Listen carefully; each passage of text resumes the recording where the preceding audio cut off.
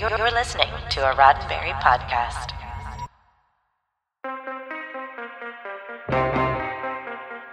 I'm Ryan Myers, and this is your SciFi5, 5 minutes of science fiction history for July 26th. It's the cyclical nature of humanity's great literature that classic stories are reimagined and retold to new audiences.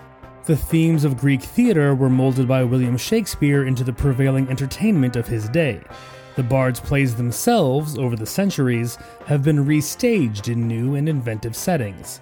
The inspiration was right then, on this day in 1979, when Walt Disney Productions premiered a retelling of Mark Twain's classic A Connecticut Yankee in King Arthur's Court, but this time with the addition of spaceships, robots, and laser guns, just as Twain himself might have imagined before clicking save on his first draft of the story in 1889.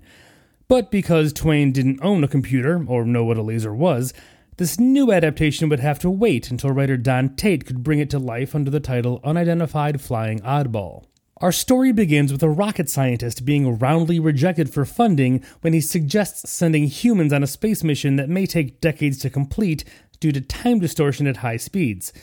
To save the mission and the funding, he charges his associate, Tom Trimble, with developing a perfect human replica android to take the mission instead. You're gonna need a montage because, mind you, all of this occurs in the opening credits.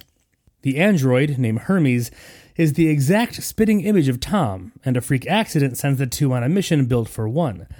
When twice the speed of light is attained, they find themselves landing in England in the 6th century, and encountering the court of King Arthur. Hold on to your trebuchets, it's about to get weird.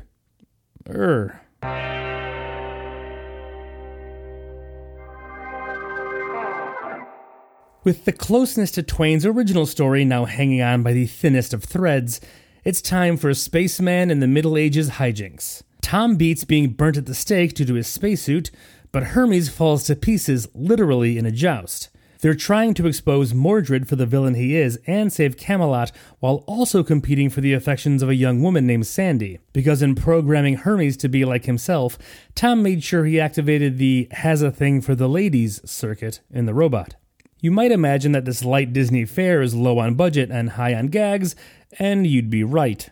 The special effects department, though pulling off some impressive scenes, mostly worked in the zone of good enough. There are also plenty of falls, sword fights, technology gimmicks, and jokes to keep things moving right along. What is a little surprising, though, is the caliber of performers who signed up to bring the sci-fi version of a beloved Mark Twain novel to life.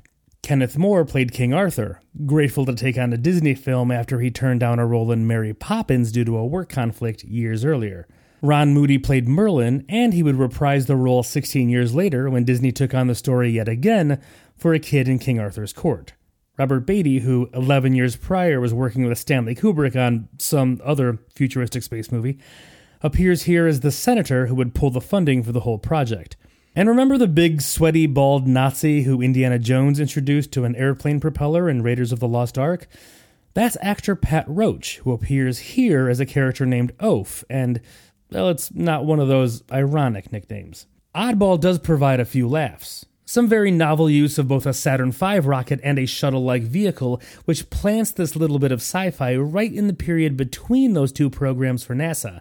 And speaking of NASA, fans of the old-school worm logo will find plenty to love about it being featured prominently on all of the space hardware seen on screen. So, who could be audacious and visionary enough to helm this picture for Disney? A director named Russ Mayberry. This would be his second and final feature film gig. But don't feel too bad for Russ. He directed scores of great TV episodes in his career, including The $6 Million Man, Magnum P.I., and Black Sheep Squadron. He also did just one episode of Star Trek The Next Generation called Code of Honor, before he was fired. But that is another long story for another time. This has been 5 minutes of science fiction history, your daily Sci-Fi 5, for July 26th. Sci-Fi 5 is produced by Roddenberry Entertainment, executive producer Rod Roddenberry.